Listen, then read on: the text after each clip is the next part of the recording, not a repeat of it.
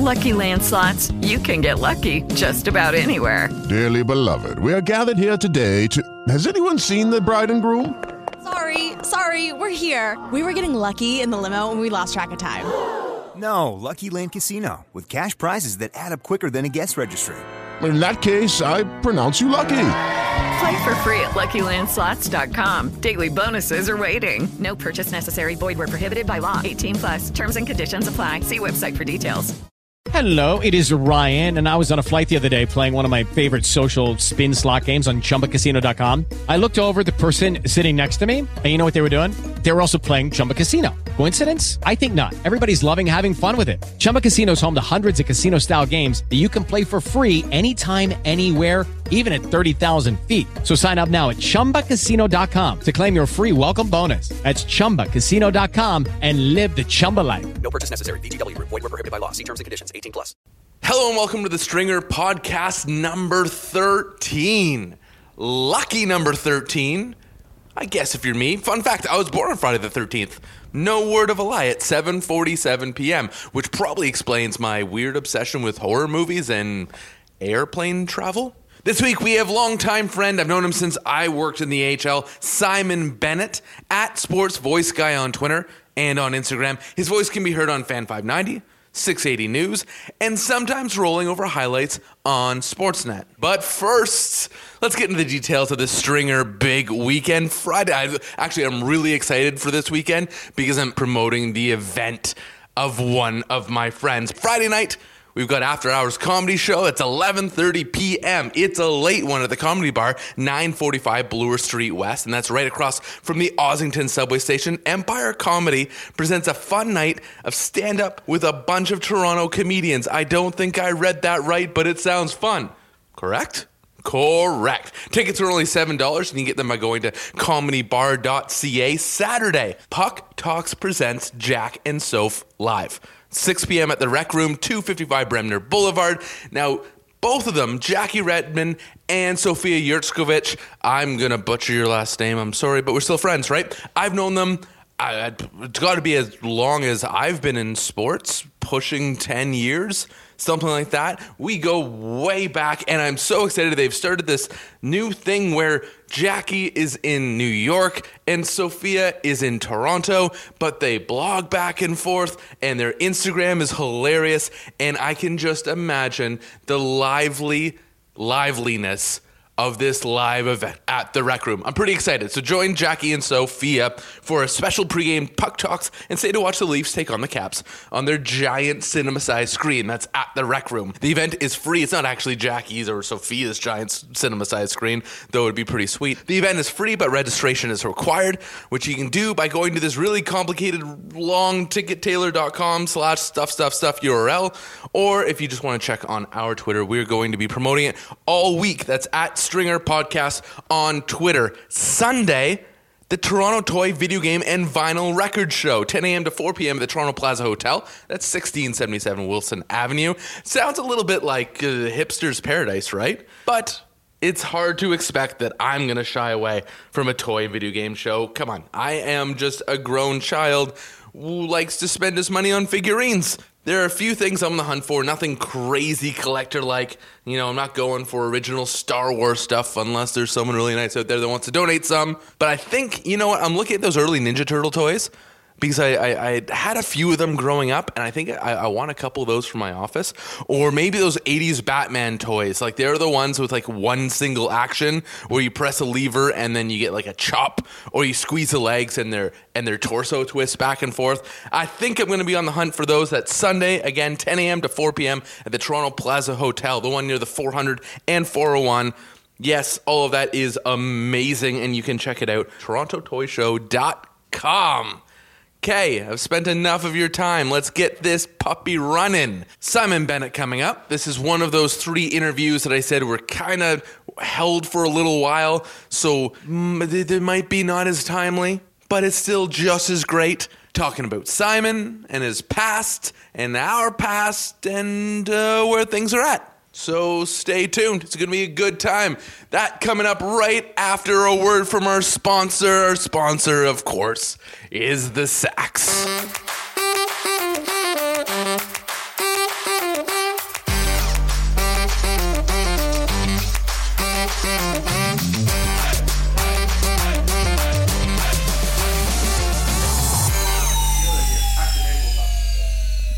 What? Maybe. I just had Taylor Scholl here. Oh my We were God. Chatting, and your name came up, which is absolutely amazing. That guy is... Taylor's the best because he all uses art. recycled articles, quotes from me from 2 years ago, and then from everybody else, and he just kind of redoes them into like a new article. Does he? Yeah. I love how he puts that I was on Global. Well, actually, I kind of was, but... On Global? Yeah, so, The Score used to do Global Sports for Global News. Okay. And so I was one of the guys that hosted it. I didn't do it very much. There was other guys that did it. Okay. Let's go. do it. This is a soft start anyway. The podcast is just supposed to be, conversation starting. We're already recording. What, we started already? This is Simon My Bennett mic was on my lap already. on the podcast. Hello. Welcome. This is lovely. One day when you get your TV hung up on the wall, the office will look lived in. But nice high ceilings, though. It's crazy high, aren't they? Yeah. That was half of what sold me, is I think they're 14-foot ceilings and exposed beams, which it gives it the lodgy feel. Like I feel like I'm either downtown Toronto or I am in Aspen. You are totally on hipster Queen Street. What it is also good for is it takes the noise up. So echo, like if we had standard 8-foot ceilings, the echo would be way worse. Yeah, it's not like in Trolls when there's Cloud Guy. You've probably haven't seen Trolls. I have not. Actually, it's on my, believe it or not, it is on my to-watch list on Netflix. Cloud Guy just talks like this, but does it himself. It's like Echo Guy. He does his own echo. My movies from the last 2 years are all kids' movies. It's just the thing because, my Being a toddlers dad. don't want to watch Deadpool with me. No. Actually, my son probably would, but then about 5 minutes in, he'd be scarred for life. And Jen would probably kill wouldn't me. want you watching. We're already Deadpool having with debates Liam. over whether he's old enough to watch Star Wars. Because we're trying to Yes. You no, can't- okay, so you want a 5-year-old going around with a lightsaber and we already had to take away his souvenirs from medieval times because we got him the light up sword. Well, just don't get him the sword, Dad.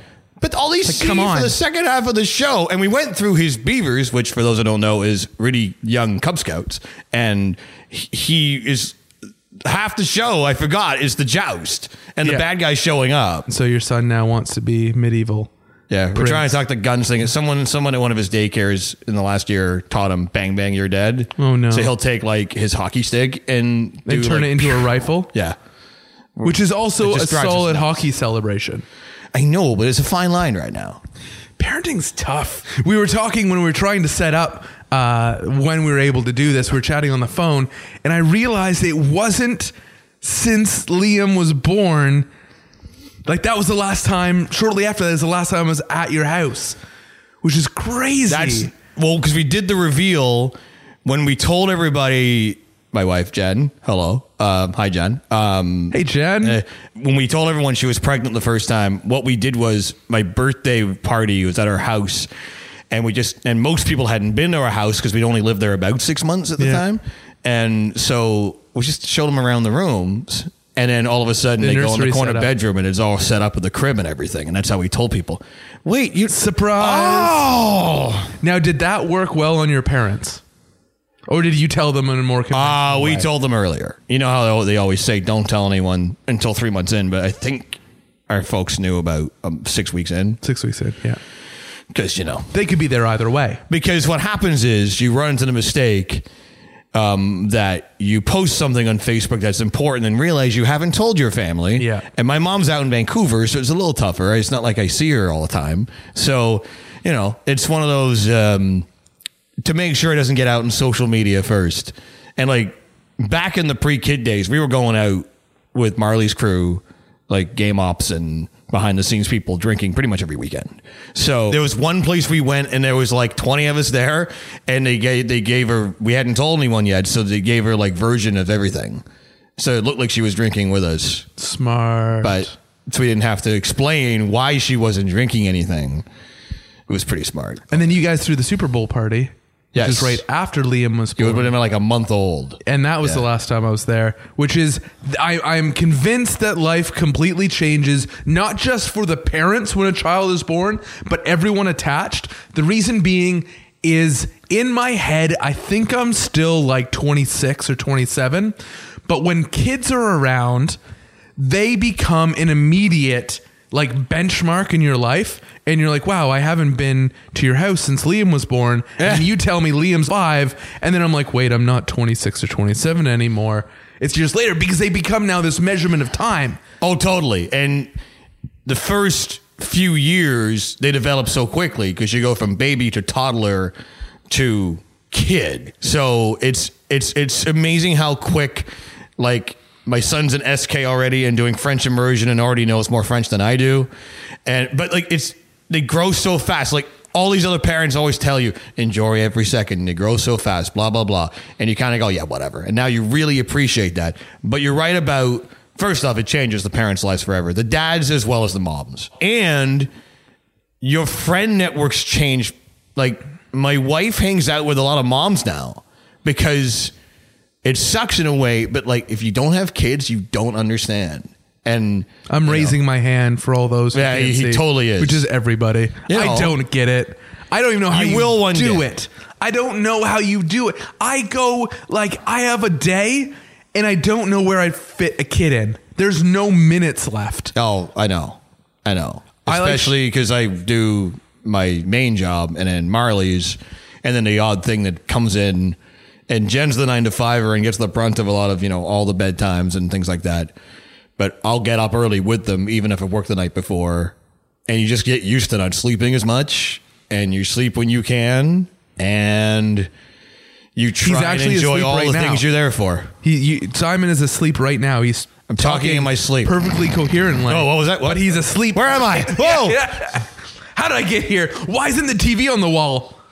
Why is it sitting on a couch? My son is also listening to the news, partially when I do 680 mornings, which isn't all the time, but when I fill in. And so they'll put the radio on when they're on the road. And he pegs you right away? He's like, Daddy! Yeah. Amazing. He does that at Marlies too, although I took him to a Jays game when he was 2. The David Price's Jays debut. I took him. It was a day game, and he heard Tim Langton, their PA guy's voice. He goes, "Oh, Daddy!" No, I'm here. No, it's not me. I'm right beside you. That's Tim. It's not me. That's Tim. He's a different dude. Yeah, cool dude, else. But different dude. Yeah. So you bring up Marlies. You mentioned a few times. That's where we met. Actually, you know who introduced us? Monica Platek. Monica! Because I was not officially working with Maple Leaf Sports. So were you? I forget. Were you a blogger on your own for fun? So even before that, I was a writer. I was a writer at mainly on automotive, actually. I worked at a lot of like Sport Compact and did show reviews and car articles and all that kind of stuff. And then I wanted to move into sports because hockey had taken up a good portion of my childhood and adolescence. It's very Canadian of you. Very Canadian of me. So I was in automotive, wanted to make the move into sports. And kind of dabbled a little bit here, writing some freelance pieces, writing some prospect pieces. I couldn't really find my way. And then my brother had moved out. I had lived with my brother. He had moved out, and we had went to a bunch of Leafs games. And your brother and his brother worked for Marlies as well. For the Marlies. Eric? Oh, my goodness. What a small world. I forgot about that. So Eric and I lived together for a while. And then he moved out. This is before either of us worked with Maple Leaf Sports Entertainment. He moved out. And I couldn't afford Leaf tickets anymore because I now had a 2-bedroom apartment. Wait. You couldn't afford Leaf tickets before? You could afford them before? Well, my brother and I together could. We had the best setup. We lived, get this, 10-minute walk to Rico, right? So kind of Toronto's West End on King Street. We had a 2-bedroom, a spacious 2-bedroom with like in-suite laundry and a dishwasher, and it was $820 a month. That you could not do that now. We couldn't do it then. You couldn't even find it then. We knew it was a steal at the time, and then you split it 2 ways. We were like that's why we could afford Leaf tickets. We had basically no bills, and then he and I, because you grow up together, you kind of have the same standard of living. So he usually cooked, I usually cleaned. It was actually quite sweet. We were the odd couple, but not very odd. But then he moved out, and I loved this live. Like I had kind of built my social circle around live sports, but then I couldn't afford Leaf tickets anymore, so I decided to go to a Marlies game. And it was a Bulldogs It was a Bulldogs Marlies game, I think in February. And I kind of looked around, and I'd probably been freelancing for about a year. Yeah. And I was like, this is a very underserviced market. Oh. And so back when you would have started with us, it was really underserviced. Yeah. So I think I started writing Marlies pieces in 2008. Yeah. And then I first got Maple Leaf Sports Entertainment's attention in 2009. And then we kind of started this relationship going. And I think it was the last game of the 2008-09 season that I was there. I knew Monica already, who's had what a fantastic Monica, career. The old Leafs host from way back. Leafs host. She was on Leafs TV. Leaf Space, the whole Leafs digital environment. She goes to school. Like, she works at Ryerson and teaches like social media now. But when you think about it, everything she did 10 years ago when she was the Leafs host and everything she did around it with Leaf Space, it was kind of ahead of its time. And now it's like everyone does that. She's a sweetheart, though. Yeah, awesome. Great person to work with. And she introduced us. That was the first time. It would have been the end of the 2008-09 season. That was my first season. Was it really? Yeah. 2008-09. So I'm on season 10 now. Can we just hold season 10? I know. Season 10, Simon. I know. And a lot has changed in the way the Marlies are portrayed in this city. Oh. The Marlies, when it comes to the gate, have come a long way. And I think there were a few things that happened. I think we hit some watershed moments. The year after they lost to the Moose, they didn't make the playoffs for a couple of years. When Brian Burke ran the team, he really put an emphasis into promoting the AHL. So if you remember the Dallas Aikens commercials, would you rather take a bus ride to Peoria or a cab ride to the Air Canada Center? Like, they actually did TV ads. And in 2012, the Marlies made the Calder Cup final and legit sold out the place. So there was the Calder Cup year, which is the Calder Cup year 2012. And then following that year, the lockout stretched on. And so all these young stars that had taken this Marlies team into June hockey were then back with them come September, when you would expect most of them to be with the Maple Leaf. Although, you know what's funny about that? Compared to now, well, the Marlies are very, very young. When you look at that team in 2012, they had Kadri, they had Gardner, they had Ben Scrivens in goal, had a fantastic year. But everyone else were all older guys, like Zigomanis. I think Battaglia had already left at that point, but he was still on the outskirts. Matt Fratton, they had on Matt Fratton. Corbinian Holzer was a young guy. I guess you're talking about guys who are making an impact on the big club now. But Matty Fratton, I'm convinced. So the clinching game in 2012, the conference final against Oklahoma City. Yeah. He scored the clinching goal in the empty net, slid into the goal. Goal didn't move, wrecked his ACL, didn't play in the final. And I think his rehab stretched into the fall because he had to have knee surgery. And I'm convinced that if that hadn't happened, he would have been on the Leafs and playing a bigger role after that. Matt, I remember that night, his mom, we were waiting, I think, for Dallas to come out for the post-game scrum, as he usually does outside the locker room. And his mom was kind of at that rope where, fans and everyone is allowed, couldn't cross. And she called me over and asked if he was all right. And I hadn't seen him yet. And I was like, I'm really not sure. And you could just see the worry and panic on her face, knowing that her boy slid into a net and then hobbled off. But what a year that was. That was fun. As you said, you follow that up with the lockout year. And so a lot of these stars come back down. And the final was a big letdown too, because we got swept. I got to stop saying we. They got swept, and there's the famous off the stanchion goal in overtime. Craziest thing I've ever seen. For those who don't remember, Game 3 of overtime. The Calder Cup final at Ricoh. 0-0. Mike Koska gets just across center ice, dumps it in off the stanchion. Ben Scrivens comes out to play it. Puck hits the stanchion and goes in. OT winner. Off the glass. It hit the glass, right? Yeah. And then bounced in. He was just ringing it around the boards. Yeah, and it just hit something and went out into the net. And I heard a story, I don't know how true this is, that they ended up signing Koska to play for the Marlies /Leafs the next year. And the story I heard was that Aikens grabbed a bucket of pucks, went to where brought Costco over and was like, okay, do it again. And he couldn't. No. I don't know. I'm sure he didn't. Didn't they remove the stanchion in the offseason? I feel like they may have. At one point, they changed the boards. They changed the boards. I don't want to say they purposely removed the stanchion, but once again, as story turns into myth and myth turns into legend, that stanchion after the playoffs was no more. But what a disheartening way to go. I mean, the Marlies were underdogs anyway, but that just sucked at home. Were you always a hockey guy? I think so. Yeah. And so my backstory is different because I didn't come to Canada until I was like 11. What? You don't even know this story. I don't know this at all. I love this because I learn things about my friends that I don't know, but then I hate it because I always feel exposed that I really don't know something that I should have. You were 11 when you came to Canada? I was German born, lived there for less than a year. My mom is German. My dad was British. My dad was in Germany working engineering jobs. I got born in Berlin on the west side. This is when the wall was still up. And then we moved to England when I was 1 and lived there until I was almost 11. I moved to Canada right at the end of grade 5. Wow. And so I never really watched hockey. The only real sports memory I have from my first 10 years is as an England soccer fan, England-Argentina, the famous Hand of God game when Maradona apparently headed it into the net, but it was already off his hand. And then he said after the game it was the hand of God that guided it in. And then 10 minutes later, it scores one of the best goals in World Cup history. It makes you hate the guy even more. I remember watching that in England.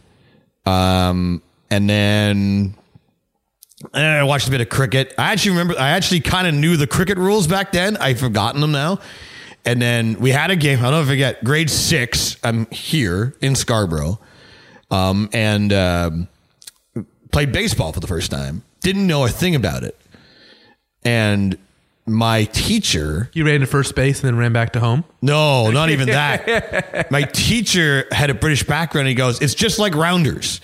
Rounders is a game you play in British gym class, which is kind of like baseball. You hit it and run in a circle. The only real difference is that you use a little mini ping pong racket.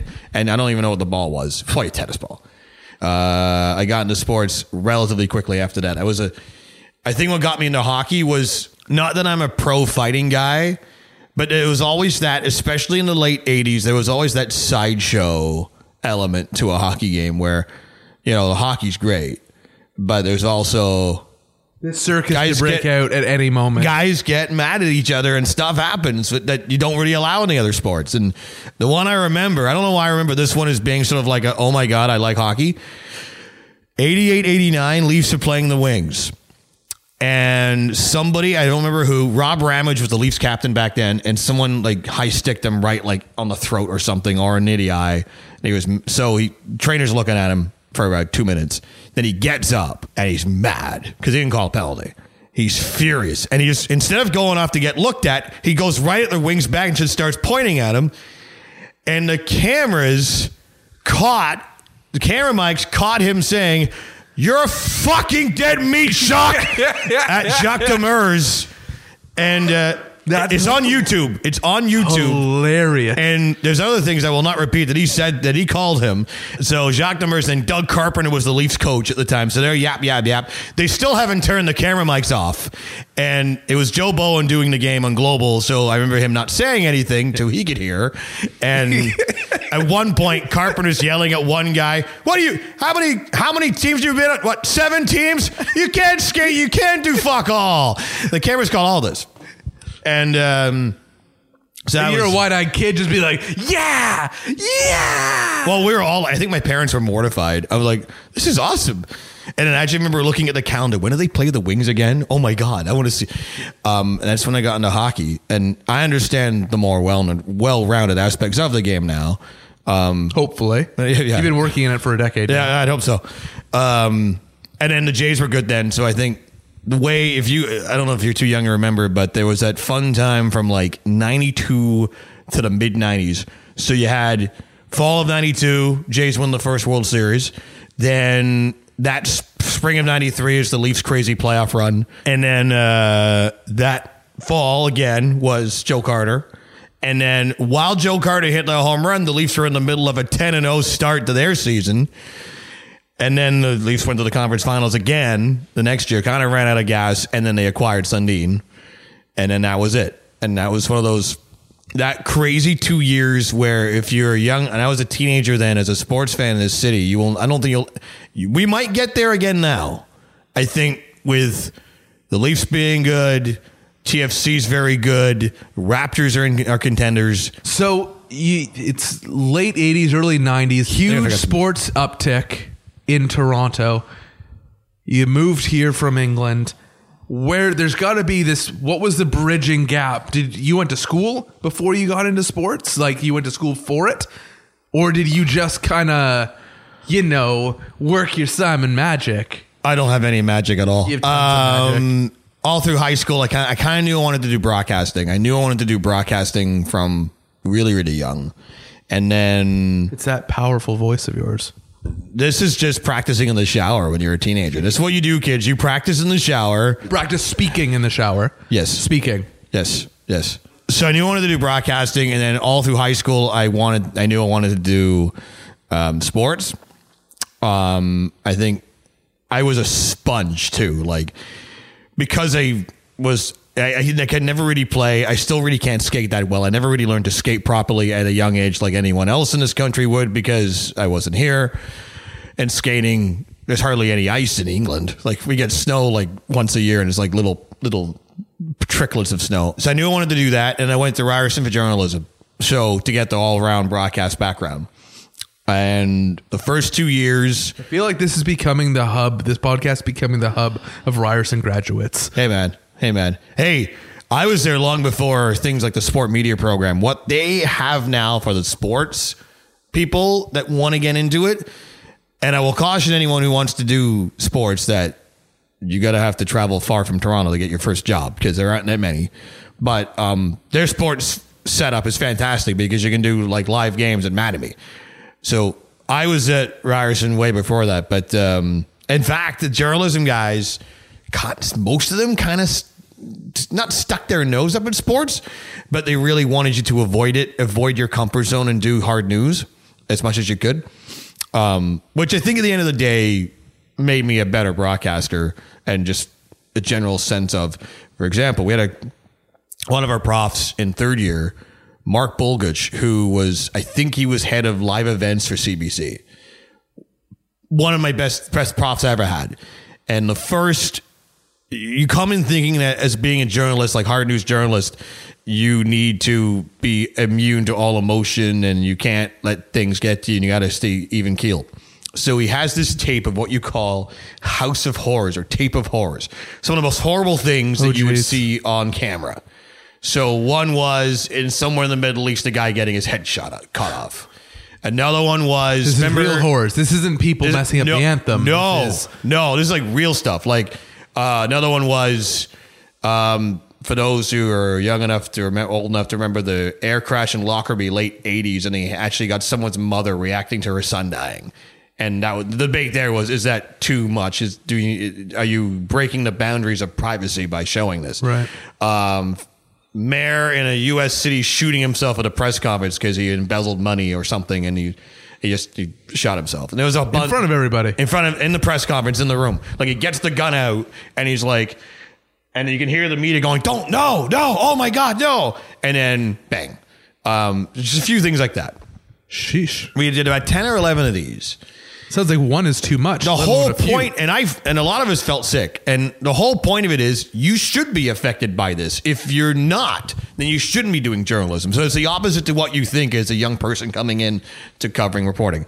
It was also a clue to me that I didn't want to do news. We did a little bit of sports within that, but third year, all I'd really done in the first 2 years is gone to school and drink. So like most people do. And I was like, okay, I should get some experience. So I called up some places and I think I called TSN and I might have talked to somebody and they were like, well, we don't already have any internship spots open. But give us a call when you're done school. And then I called what would eventually be The Score. It was Headline Sportsnet. This is the fall of 98. and I got a dude by the name of John Melville who kind of ran the station at the time. And he goes, yeah, we need interns. And then a week later, I'm there. And I never left. Way. I never left because I got hired within 6 months. And so what year was this? 98. So 98, and the Score was at the time operating as a television station? Headline Sports became the Score, and then we rebranded to just the Score. That would have been early 2000. And they kind of did it suddenly, like we got a note on the door at work. We are now the Score. Do not refer to ourselves as Headline Sports ever again. It was like a... Yes, sir. Speaking of soft launch, yeah. We had the old logo that you had, and then they switched to the yes that we had until the end. But yeah, I was at the Score /Headline late 98, and then lasted all the way until we got sold to Rogers and moved to Sportsnet. And became a Sportsnet property. Yeah. And the Score still operates as a digital property. Yeah, so the TV station got sold. Our owners, the Levy family, kept the digital side, and that's their baby. Which honestly has, I've gushed about it before on the podcast. They were ahead of their time. The Score was way ahead of their time in Canada or the US. Yeah. In pioneering how one aggregate app or one aggregate website can really be your not one-stop shop. Yep. For all the big news. And then as the app progressed, you had the ability to customize your alerts and customize your profile so that you're only seeing scores and players and events and leagues that you care about and not necessarily all the other, and news, not necessarily all the other garbage. And this would have been, they were at least 5 years ahead of their time. I don't think we realized it then, but we started... for a while, everybody had this. I think people still do, but the Score app was like must have on your phone.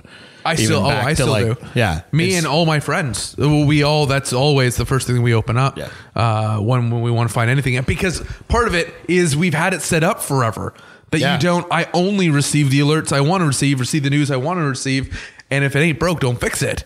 It's still the best. It's still the best thing on my phone. Yeah, there's something to be said. If you get it right and you're first, then you have a huge leg up because everyone is habitual. Everyone has their way of doing things, and you don't like being told to change to a different thing. So the Score is still around. So yeah, the Score with the old S logo, that still exists as a digital entity. But Rogers bought the TV side and rebranded as Sportsnet 360.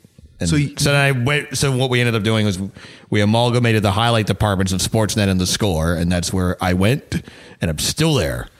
Are you still doing? Did you still do some of the VOs? Yeah, for the sports pack. Yeah, that's my favorite. Is when I'm just casually, looking at the TV that's sitting on a couch in my office, and it's running through highlights, and it's whatever o'clock at night, and then boom, there's Simon's voice. I'm like, hey, I know it like clues me back in, because a lot of time those highlight shows that run every half hour, you kind of tune out because you've probably seen most of the packs already, and they're waiting until the West Coast games finish so that they can just finish up the night, and then I'll get one of yours, and I get really, really happy. If the Marlies highlights ever aired on the Score or Sportsnet 360 is because I'm in and I just did it on my own. And like Michael Carlissimo, who was in charge of Marlies game ops for a long time, used to tell me, I fall asleep to your voice. Thanks, buddy. That's exactly what I was hoping. You should have made him a half-hour recording of you like reading children's novels or something. Then you could really fall asleep to your voice. Creepy. I read to my kids. And I try not to get into broadcaster voice character when I do it, but I do. It needs to be Risby the rabbit that calls like the local whatever game. Do we have a sportscaster children's book? Can you think of one? We have sports children's books. Sportscaster. I think we're on to something here. Simon. You know what? There's one book I read right now. It's called Santa's Reindeer Games, and the whole premise is there's like a mini track meet / Olympics where the 8 winners of each event of the events combined are the reindeer that pull Santa. So it's like Donda and Blitzen going for the fastest reindeer against like Daisy and Duke or something. but the whole thing is written like Santa Claus is like the play-by-play guy for it. So this including like talking about. So like I read it like and And the story time is supposed to calm the kids down. So I'll be like reading it in my broadcast voice, and then I'll hear from the other room Jen going, "You're too loud." Yeah, and then helping them. And Blitzen rounds the corner. He's coming up on Donner. Donner's in the lead, but just by a nose. Oh, it is Blitzen that takes it. And every other page is like, and the crowd goes wild. It's actually in the book. So that's the closest. Losing his shit. Santa's losing his shit because Donna beats Blitzen in a race. So there's that. There isn't much else that really compares. I'm sure as I do more like hockey-ish books with the kids or stuff like that, they'll come up. But we should write a children's book. Oh my God, I think we should. About what? What's stopping them? About something like this. We need a young rabbit who wants to be a play-by-play broadcaster. Oh man. I think, or what we could do is we could take famous stories. We might get in shit for this, but we take like the tortoise and the hare, but from the viewpoint of the play-by-play guy. Where's the hare? The hare has not shown up. He's asleep. Here comes the tortoise. The tortoise. What an upset! Exactly. Yeah, it starts. I'm sure that's been like done 5 days before when he's doing all his prep and reading up on all like the latest races and starting everything, and it ends with his triumphant call because you know what? And I know this just from doing this podcast is there is a solid group of people that grow up listening and watching sports and wanting to be that person. And I think we're no different. Or I was just listening to an interview. You brought him up earlier, Joe Bowen, who called that game that you loved back in the late 80s when Ramage wanted to kill someone. Joe Bowen called a lot of games that I liked in growing up. Just about all of them. He's such a king. But he was speaking of when he was listening to the radio and watching the television. And at such a young age, you just have this idea of what you want to do in your head. And truthfully, even for myself, I wasn't that fortunate. Like I had to go through some bumps and figure out what I wanted to be. But anyone does though. That's the thing. Not Joe Bob Bowen. Cole didn't. No, Bob Cole didn't just become Bob Cole. I think he came out that way. You ever hear the story about how Bob Cole met Foster Hewitt? No. Hometown Hockey did a whole thing on Bob Cole last year or the year before, and basically followed him for a day. And he said he got in, like when he was young, Foster Hewitt was the Leafs voice, and I think he worked at whatever radio station he worked at, and he sent him his tape, and Foster actually sat him down and gave him tips. No way. Like, just think about those two, like Mount Rushmore voices, and they actually of met a little bit. Hockey. Yeah. That's cool. The passing of the torch. Yeah. Kind of from mentor to mentee. Who was your mentor? Do you have one along the way? I think I've had a lot of guys. Like, it's hard to really narrow down one. I have a lot of guys. Obviously. Okay. There's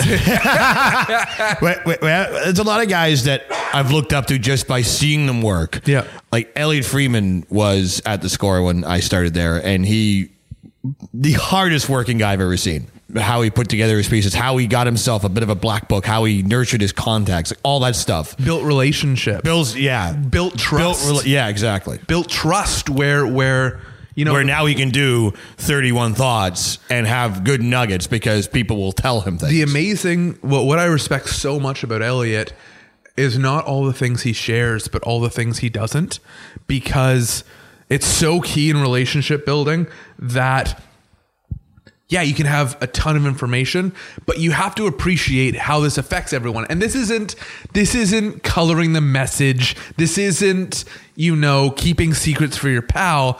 This is understanding what is newsworthy and what isn't. What is rumor? What is damaging? What doesn't serve a purpose? And what does? And I think, unfortunately, in the hashtag breaking news age, where everyone has been racing to be the first one to announce something, before we had to wait until the 6 o'clock news, or we had to wait until the paper came out the next day. But in this race to be the first to say something, and this is something I had to learn, definitely, you then leave yourself open to burning bridges or having terrible credibility. Oh yeah. Because you hear something, you say something, and we think even, remember when it was first announced and he hadn't passed yet, but Pat Burns had passed away? It swept through the news, and everyone was posting it as if it was fact. And yet it didn't happen. And that's something, and going back to Elliott, he does so well, is that he knows what to report on. He is a true journalist in that sense. And he has, for every one thing you hear, he must have 100 things that never see the light of day. Yeah, it's interesting you mentioned the Pat Burns one. I was at work when Halliday happened. And usually there's a bit of a rush to be first in certain things. But I remember people kind of going, okay, let's make sure. Because this is a big thing. It's a big deal if he actually did go down in that plane. And no one rushed to report anything. Actually, I think in that case, it was also people were hoping it wasn't true. But there was one of those like, okay, no one just say what we know. Don't try to be first, which is kind of the opposite to what we're kind of trying to do in the Twitter world. It's interesting how things like that happen because for that reason, because, usually there's a rush to be first, but when it's something like that, I think, but going back to your point about spreading the wrong thing, absolutely. I think there's only a handful of journalists that are credible in hockey. There's Elliott, Chris Johnson to a degree as well. I love CJ McKenzie. In football, there's Adam Schefter and Mortensen. If those two report something, it's done. Woj for basketball. There's a certain guys that have the credibility because everyone will talk to them because they trust them. And there aren't that many of them in the Twitter world. This brings me back to full circle to when you reached out to me and then I said, you should be on the podcast because this is exactly what the newsroom dealt with, I feel like, for 3 years. It's being a credible journalist and not being clickbait and not just reporting on the first piece of fluff or the first self-serving news piece that's going to get everyone to click on it. Can you imagine if the newsroom was on now? It'd be totally different. I would love Aaron Sorkin to come back. First of all, I want to say I think he did the right thing, that he wrote the story to its completion. And didn't go on. And the completion was 3 years, and they could have probably backed up a dump truck of money to his door. I would imagine HBO was interested. I don't know, but I imagine HBO was interested in a fourth season because I know it was Aaron that said this will be the last one. So I respect what he did. But imagine they were reporting on the Trump election. Fake news. Oh my goodness. Imagine having a Trump character go up against Will McAvoy or imagine Kellyanne Conway against Will McAvoy.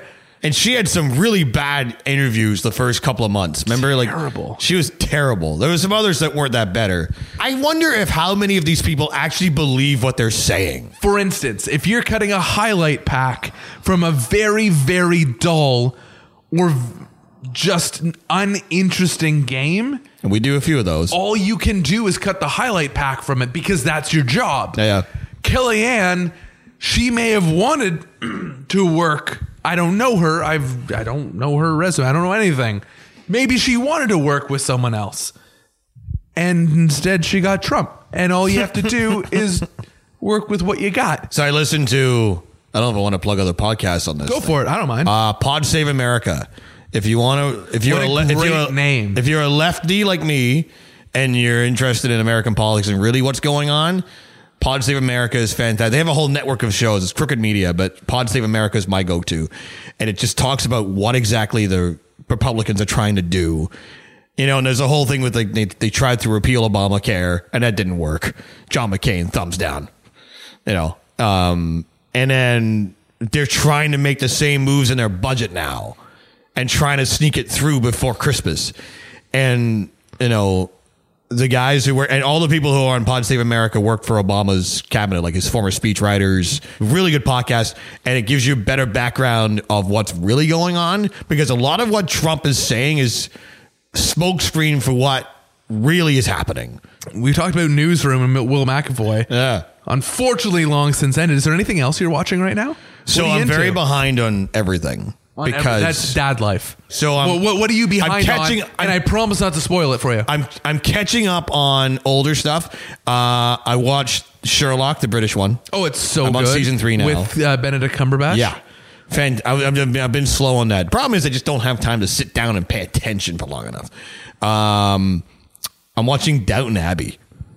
Really? I've tried twice. That's the British in me. It's the Brit in me got me into Downton Abbey. I'm conflicted. I want to see it through to the end. I'm on season 4. For those who watch Downton Abbey, there are two big deaths in season 3 that totally changed the view of the show. But I want to see it through now. The snobbery of the British upper class. I just want to yell at these people. Put your own fucking coat on. But I'm trying to see it through.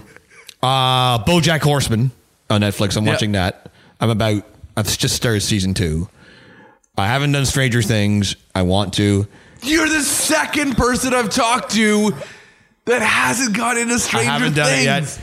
That you would. I haven't done House of Cards. Shit, dude. I did 1 episode of House of Cards, and then the Spacey stuff came out, and I don't know if I want to watch it now. It makes it hard, doesn't it? It does. When you kind of peel back. And I also promised Jen that I'd wait to have time with her to watch it together. We just haven't had time to watch it together. So you can hate on Spacey as a couple? Well, I just don't think it's, we watch Guilty Pleasure, although we're very behind on it now because we have like 15 on the PVR that we haven't watched yet. Dancing with the Stars. Jen got me into it. Oh, it's so... I have Guilty Pleasure as well, and I have 10 on the PVR. Yours is Dancing with the Stars. Mine is The Voice. Okay, I haven't seen much of The Voice. And I haven't seen Dancing with the Stars, but I'm glad we can see eye to eye and relate on the fact that we have one thing we're willing to share together, but we don't need everybody knowing. So I got to do Invictus Games, PA, in September, and one of the things we did was the wheelchair rugby celebrity game, and Derek Huff played, and Noah Galloway played as well. He was a Dancing with the Stars finalist. And really, not that I know any of these people, but Brooks Lake played on the Marlies last year. His now wife is Julianne Hough. Just got married. Oh, really? Yeah. Well, congratulations to Brooks Lake. Happy marriage. Your gift is in the mail. It's a gift card to McDonald's. Brooks Lake. So the parking lot going out to Rico, if I drive, I park on the ground. And I had Liam with me. It just happened one day, and after a game, and I open up, and a guy opens the door. Here you go, sir. And he lets me through, and I looked up. It was Brooks Lake. Aww. He opened the door for me and called me sir. I didn't even clue in until I walked 10 paces. That was Brooks Lake opening the door for me. I should be opening the door for you, dude. But that's my guilty pleasure, Dancing with the Stars. Yeah. Shout out Invictus Games, by the way, because that was so much fun. Did you have a good time during Invictus? That was a career highlight. You're one of a few friends that worked the games that I know. A few MLSE connections. Danielle hosted the swimming. So that was it. Emmanuel? Yep. It is interesting. So I think the venues meant something to me because most of the events I did were at Mattamy, the former Maple Leaf Gardens, but that's also Ryerson's sort of sports home now. So that was cool. And then I did the basketball prelims and the swimming at the Toronto Pan Am Center, which is up the street from my house. And that's where our kids do swimming classes. Oh, wow. It was really cool. Totally different experience. It was a British production team coming in and doing it. So getting to work with those people, Progress Productions, did all the sort of in-house stuff. I got to work with people, most of the people behind the scenes that weren't up high putting it together were from here. I actually got to do, the wheelchair basketball, I did the English, and Leafs PA guy, Mike Ross, did the French.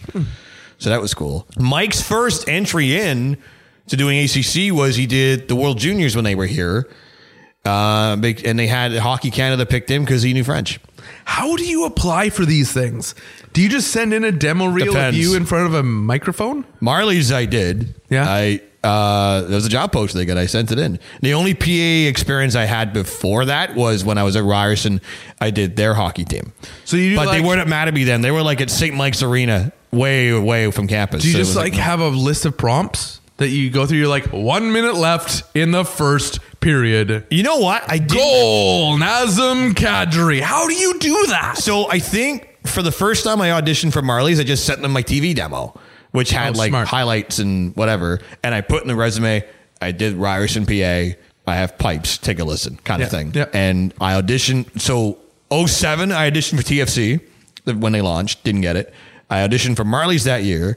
Didn't get it. And I'll never forget, I was in the office after I did like a bunch of fake reads in at an empty Rico. Went in the office. I'm waiting for Jen Millard to interview me.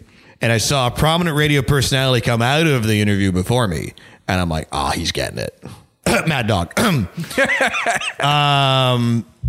And so they actually had a press release. Hey, we got Mad Dog doing. They wanted to get some fans by saying, we got Mad Dog doing PA, and I think Gail was still there doing host. So I did my audition. But here's the ultimate first impressions are amazing.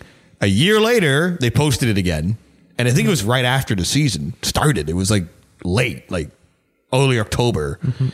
And I applied again, and I didn't even have to audition this time. I had a meeting with Paul McKenna, who was Raptors game ops then, but he was in the process of training my eventual boss, Moose, Michael. And he's like, the guy who was Duke last year, Brad Davidson, shout out. He was working behind the bench at the time. At this point, he remembers your audition from last year. Can you do Saturday? Wow. That was on a Thursday. And that was my first game.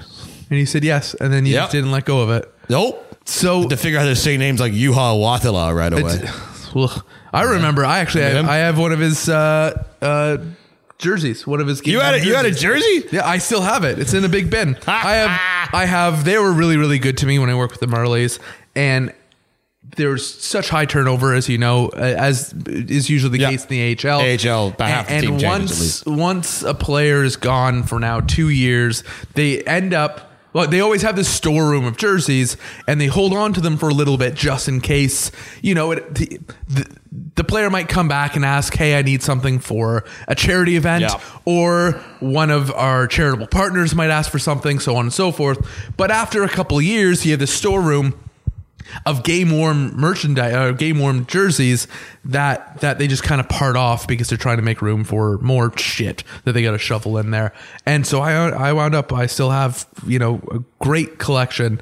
If I was ever to build a museum of, they once were a Marley, never a Leaf, I have a great collection of jerseys that they were so kind to give me. So 2 decades almost. Oh, I don't want to say that. Almost 2 decades with the Score and in Sportsnet. Am I right? 98-ish? Yeah. And then you know the best is Rogers kept her tenure. So I'm officially that's incredible. So I'm officially in March. So they go from when you're hired, not your intern date. Yep. So in March I will be 19 years with Rogers. That's incredible.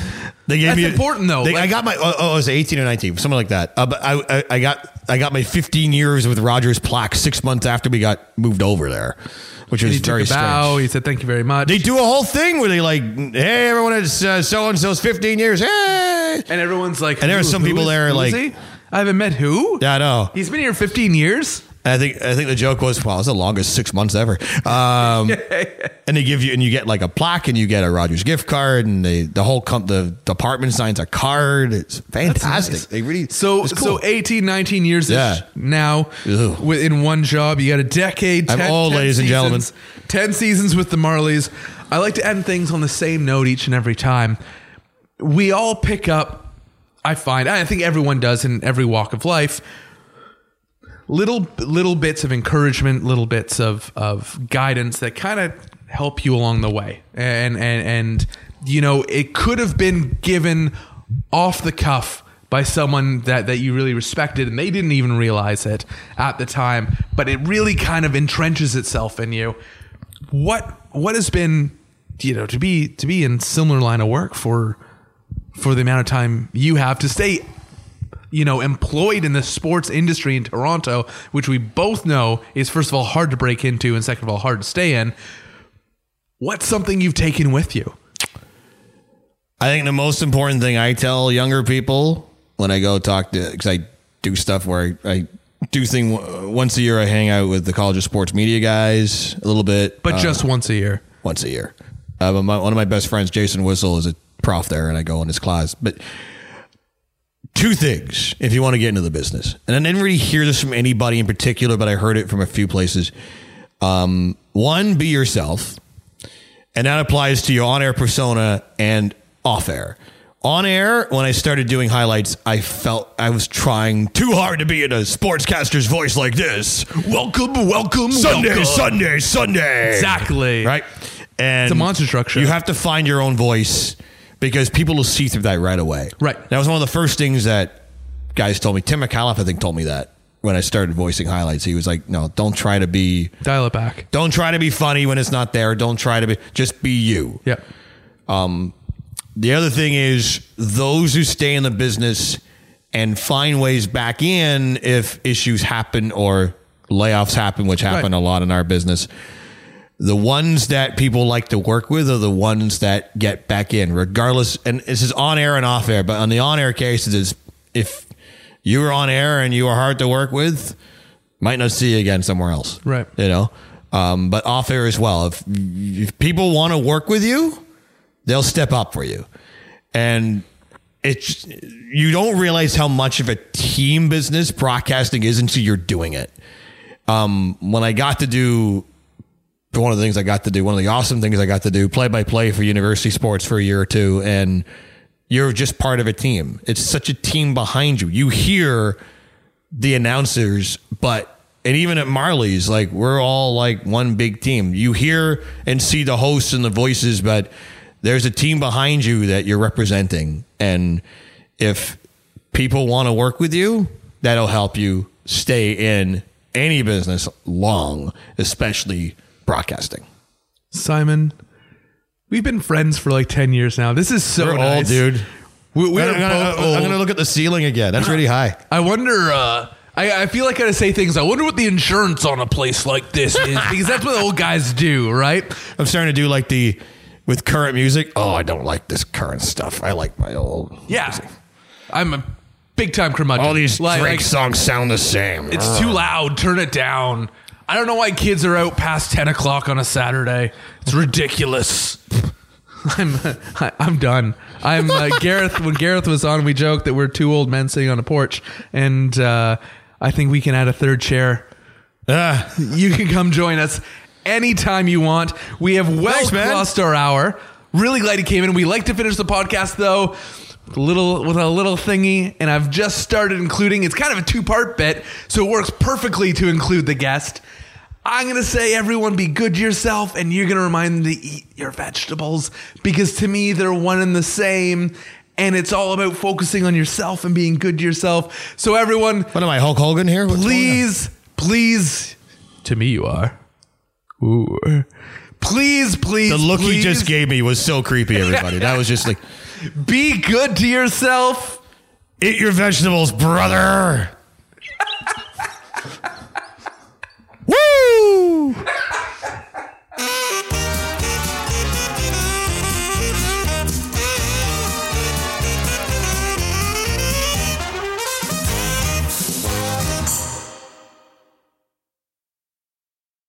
With Lucky Land Slots, you can get lucky just about anywhere. Dearly beloved, we are gathered here today to... Has anyone seen the bride and groom? Sorry, we're here. We were getting lucky in the limo and we lost track of time. No, Lucky Land Casino, with cash prizes that add up quicker than a guest registry. In that case, I pronounce you lucky. Play for free at LuckyLandSlots.com. Daily bonuses are waiting. No purchase necessary. Void where prohibited by law. 18+. Terms and conditions apply. See website for details.